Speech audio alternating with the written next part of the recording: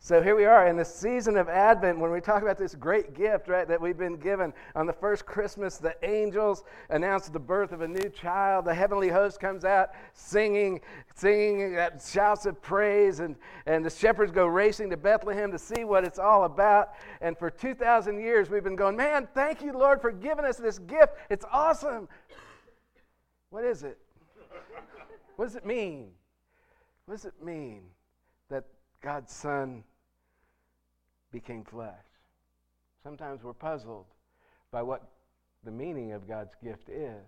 This morning, we're going to look at that a little bit, and this is Advent week 4, and we lit the candle of love. So we're going to be focusing today on love. So our passage is out of John chapter 3, and I'm going to paraphrase the beginning of it. There was a Pharisee named Nicodemus, and he came to see Jesus, and of course, being a Pharisee, he came to see Jesus at night, because to see him during the day would have legitimized Jesus, but he wanted to know more about who this Jesus was, and he told him, he said, Rabbi, I know that you couldn't do the things that you do unless you were sent from God, so I know that you've been sent from God. And Jesus answered and said, most assuredly I say to you, unless one is born again, he cannot enter into the kingdom of heaven. And of course, Nicodemus starts scratching his head. I can imagine, if he had that the Pharisee hat on, that he probably took it off and went, well, I don't get it. How are you born again? You can't go back into your mother's womb. And that brings us to this point, verse 5. And Jesus answered, most assuredly I say to you, unless one is born of water and the Spirit, he cannot enter the kingdom of God. That which is born of the flesh is flesh, and that which is born of the Spirit is spirit. Don't marvel that I said to you, you must be born again. The wind blows where it wishes, and you hear the sounds of it, but can't tell where it comes from or where it goes. So is everyone who is born of the Spirit. And Nicodemus answered and said to him, how can these things be? And Jesus, probably scratching his head a little bit, he said, are you a teacher of Israel and you don't know these things? Most assuredly I say to you, we speak what we know, testify what we have seen, and you don't receive our witness. In other words, we've been showing you what we're about. I've been spending time healing people and doing all of these things, and you deny what's going on with that. If I've told you earthly things and you don't believe, how will you believe if I tell you heavenly things? No one has ascended to heaven but he who came down from heaven, that is, the Son of Man who is in heaven. And as Moses lifted up the serpent in the wilderness, even so must the Son of Man be lifted up, and whoever believes in him should not perish but have eternal life. And then there's a very familiar verse, I believe. For God so loved the world that he gave his only begotten Son, that whoever believes in him should not perish but have everlasting life. And I wish that we would have tagged 17 with it, That would have been really a cool thing instead of just 60, because 17 is really important for us as Christians. For God did not send his Son into the world to condemn the world, but that the world through him might be saved. We talked about God's love a lot since I've been here in June. We know of God's unconditional love for us. We talked some about agape, how it's genuine, how it's authentic, forgiving, and ever present with us. I love that the creator of all that is, do you ever just in awe go, the creator of everything loves me, and just get overwhelmed by that? It's just kind of crazy, really, You think God was too busy with all the other stuff, all these galaxies and universes that have been created, and yet he loves me and he loves you. And he sent his Son. He loves us so much, he sent his Son to redeem us and reconcile us to God, to give us another chance. This started out with, when I first started this part, I said to give us a second chance. But I got to tell you, if it were just a second chance, I'd be in deep trouble. I'm just grateful that God gives us another chance, and that's been really powerful in my life. Regardless of the number of previous chances, he gives us another chance. Billy Graham tells this story, and I didn't know this, Derek. You're a Georgia Tech guy. No? So you're not a Georgia Tech.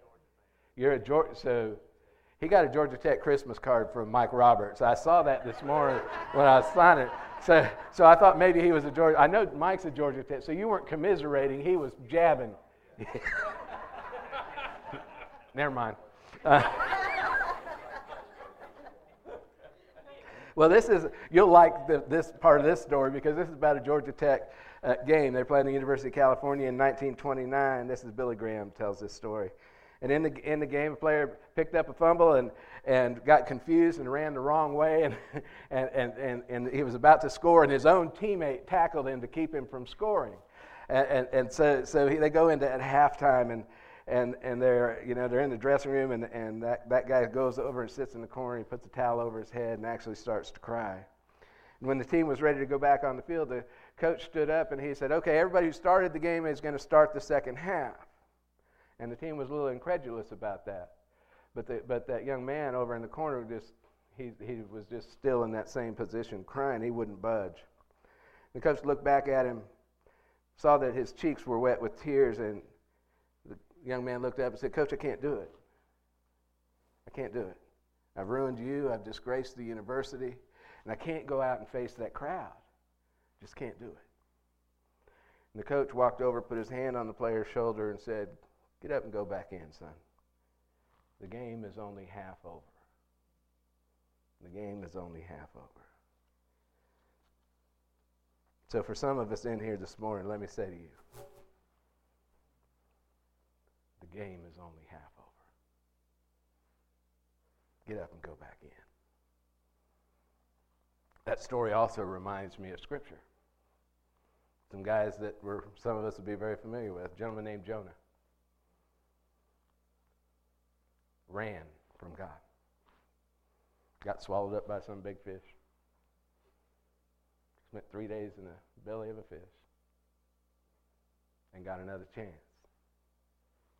David sees Bathsheba from up on the roof. Calls her over. And then tries to get Bathsheba's husband, gets her pregnant, and tries to get Bathsheba's husband to sleep with her, but he wouldn't, and ends up sending him back out to get killed. David, who is part of the lineage of Christ, David got another chance. Peter, right? You will deny me three times before the rooster crows. And Peter became the rock that the church was built on. Peter got another chance. My favorite, not in Scripture, my personal favorite, Mike Devine, recovering alcoholic and drug addict, made countless mistakes. You know what God did? He gave me another chance. Because God is the God of another chance, I get to be here. You get to be here. And his love never fails. He is with us always. The love of God in this season reminds us that we have another chance. We've all sinned this past year. We've all fallen short of that mark of perfection that is God's will for us. And we strive for that mark. We want to hit that mark. But we also understand that we're going to fall short sometimes because we're not perfect. We're not perfect. Adam and Eve, Adam really, we call him Adam, but really Adam means is just the Hebrew word for human. But the first man and the first woman were in the garden and they messed up. They sinned and sin came into the world. And so every day we wake up in a fallen world. And we face and have to deal with the fallenness that came from then. That sin is still a part of our current world. It won't be forever, hallelujah, glory to God. But for now, that fallenness is something that we face every day. It's an inherited fallenness. And we face it every day all around us. And we were without the power or the ability to overcome that. You read the Old Testament, the Israelites time after time after time after time tried to do it right, do it right, do it right, mess up, do it right, mess up, do it right. It was constant. They couldn't do it right. And so, Jesus, who is the bridge for us, the gap. Jesus was the one who could do it perfect. He was the one who could build that place of reconciliation between us and God. His ability to reach the mark of perfection is why we are able to be saved. It's not through our own ability, but through Christ. Paul understood this. Philippians chapter 3, beginning at verse 8. Yet indeed I also counted all things lost for the excellence of the knowledge of Christ Jesus my Lord, for whom I have suffered the loss of all things and count them as rubbish, that I may gain Christ and be found in him, not having my own righteousness, which is from the law, from the rules, from getting it right. That's the Old Testament stuff, where the Israelites kept trying to have their own righteousness. Paul, at this point, understood that he couldn't do that. There was one point when he was trying to do that. He was not capable of it. But that which is through faith in Christ,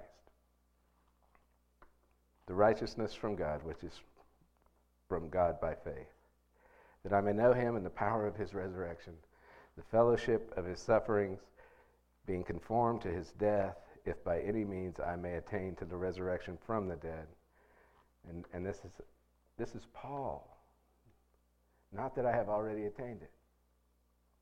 In other words, I haven't been able to be perfect in this place. But he was able to become closer and closer. It's not that I have already attained or am already perfected, but I press on that I may lay hold of that for which Christ Jesus has also laid hold of me. Brethren, I do not count myself to have apprehended, but one thing I do, forgetting those things which are behind. Guys, if you're hung up on stuff from your past, forgetting those things which are behind and reaching forward to those things which are in front of you. Don't get lost in them. Yes, they're formative for us, but they ought not to direct us today. The things in our past should not be the primary thing. We got a future and a place to go. Straining, reaching forward to those things which are ahead. I press toward the goal for the prize of the upward call of God in Christ Jesus. I press on. The word perfection in the Bible is an interesting word. The Hebrew or the Greek is teleos. And what it really means is maturing. That I become mature. It doesn't mean that I don't make mistakes. That's anamartetos. It's a different word. Teleos is used often. Anamartetos is used, I think, once, maybe twice. We're not always going to get it right. But we don't stop striving forward for that another chance. Another chance. Because God's wanting to give us another chance. We make choices to help others because of God's love for us. We forgive others because God forgives us. We focus on others because God first focused on us. And we know that what we do matters because what he did for us gives us eternity.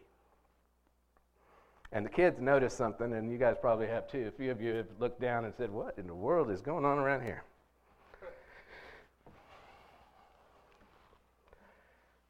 What is this? Albert, will you hang on to that? Yeah. There's a gentleman named Francis Chan, and I love this illustration. He does it a little bit differently than I do. Caleb, you got that? Bill, Dorothy, if you... What this represents is eternity. Now, I've got it tied off to the cross because the cross is kind of where our eternity begins, right? And without the cross, we don't have eternity. But because we do, we've got this eternity here, and it goes on, right? Isn't this cool? This is a little. Oh, you guys didn't get any here. You should have some eternity. Here, let's here, and nobody ever sits in the front is why I did that. But you did, so that's good. And this is very stretchy. Eternity is very stretchy. I don't know if you knew that. But this is our future, right? We've got all of this. I keep tangling myself up in eternity. There you go. Yeah, you got to have some too. So we've got eternity before us, right? Go ahead and hold it up so folks can see. Look at this. Isn't this something? That's a lot, isn't it? And it's not even done, right? Because I've got a lot more here. You know, eternity. You know how long eternity goes? Forever. So I've got. I mean, we're talking forever, right? Oops. You know, it went just long enough. So this represents eternity, and so you can go ahead and let it down. But hang on to it, it's yours. No. But Francis Chan made this point, and I absolutely love this. You see this? You know what that represents? Our life. This life. Here. Hold that back up again, if you don't mind. Now, this is our life here, right? In light of eternity, and it doesn't end at the cross. It keeps going, right? Okay. Where do we spend all our time, our resources, our focus?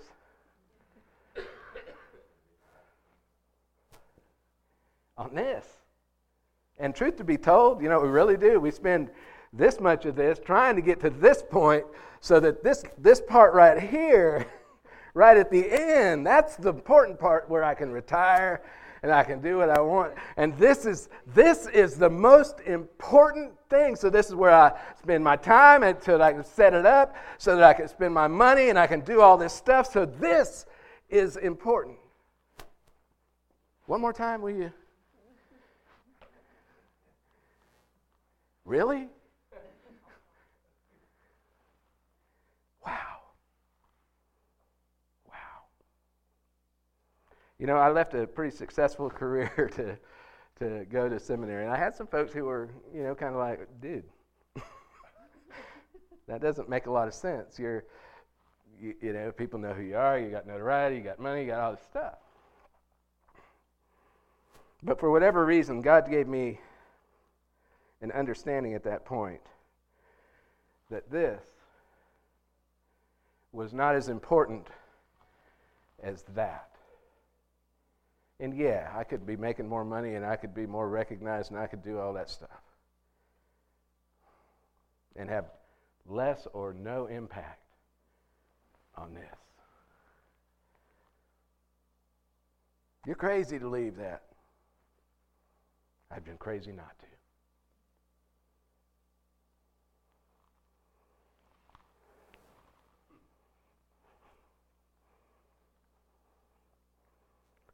Where's your focus? What do you spend your time, your money, your resources on? This is God's love.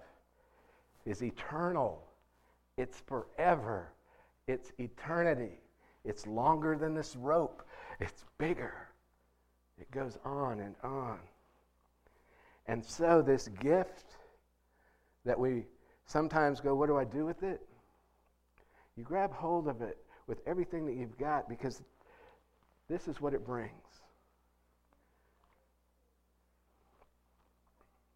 I want to close with one more story. At the end of time, billions of people were scattered on a great plain before God's throne.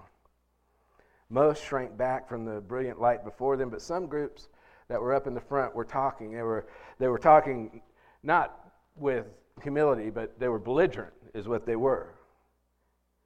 How can God judge us? How can He know about our suffering? Man ripped open a sleeve to reveal a tattoo from a Nazi concentration camp.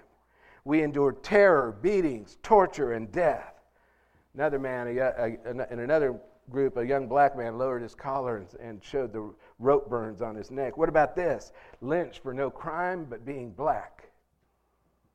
In another crowd, a pregnant schoolgirl with sad eyes. Why should I suffer? It wasn't my fault. And far all across this plain were hundreds of such groups. Each had a complaint against God for the evil and suffering He had permitted in this world. how lucky God was to live up in heaven. All with sweetness and light. No weeping or fear, no hunger, no hatred. What did God know of all that humanity had been forced to endure in this world? God leads a pretty sheltered life, they said. So each of those groups sent a leader up to talk to God, chosen because they'd suffered the most, a Jew, person from Hiroshima, a horribly deformed arthritic, a malnourished child. In the center of the plain, they gathered and they consulted with each other. And at last, they were ready to present their case. It was actually pretty clever. Before God could be qualified to be their judge, he must endure what they had endured. Their decision was that God should be sentenced to live on earth as a man. Let him be born a Jew, and let the legitimacy of his birth be doubted. Give him a work so difficult that even his family will think that he's crazy when he tries to do it. Let him be betrayed by his closest friends, face false charges, be tried by a prejudiced jury, and convicted by a cowardly judge. Let him be tortured. At the last, let him see what it means to be terribly alone. Then let him die so that there can be no doubt that he died, and then let there be a great host of witnesses to verify that. As each leader announced his portion of the sentence, the murmurs of approval would rise up from the people assembled. And when the last had finished pronouncing the sentence, there was a long, long silence. Nobody uttered another word, and no one moved. Suddenly they all knew God had already served his sentence. As we move closer to celebrating the birth of Christ, may we embrace the love that God first gave us. If you don't know Jesus, don't wait. Don't wait. I'll certainly be glad to meet with you. There are others in here who would be glad to do the same. We close with music. You can tap me on the shoulder.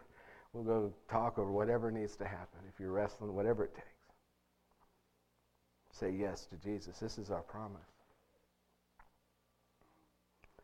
John 15, verse 9.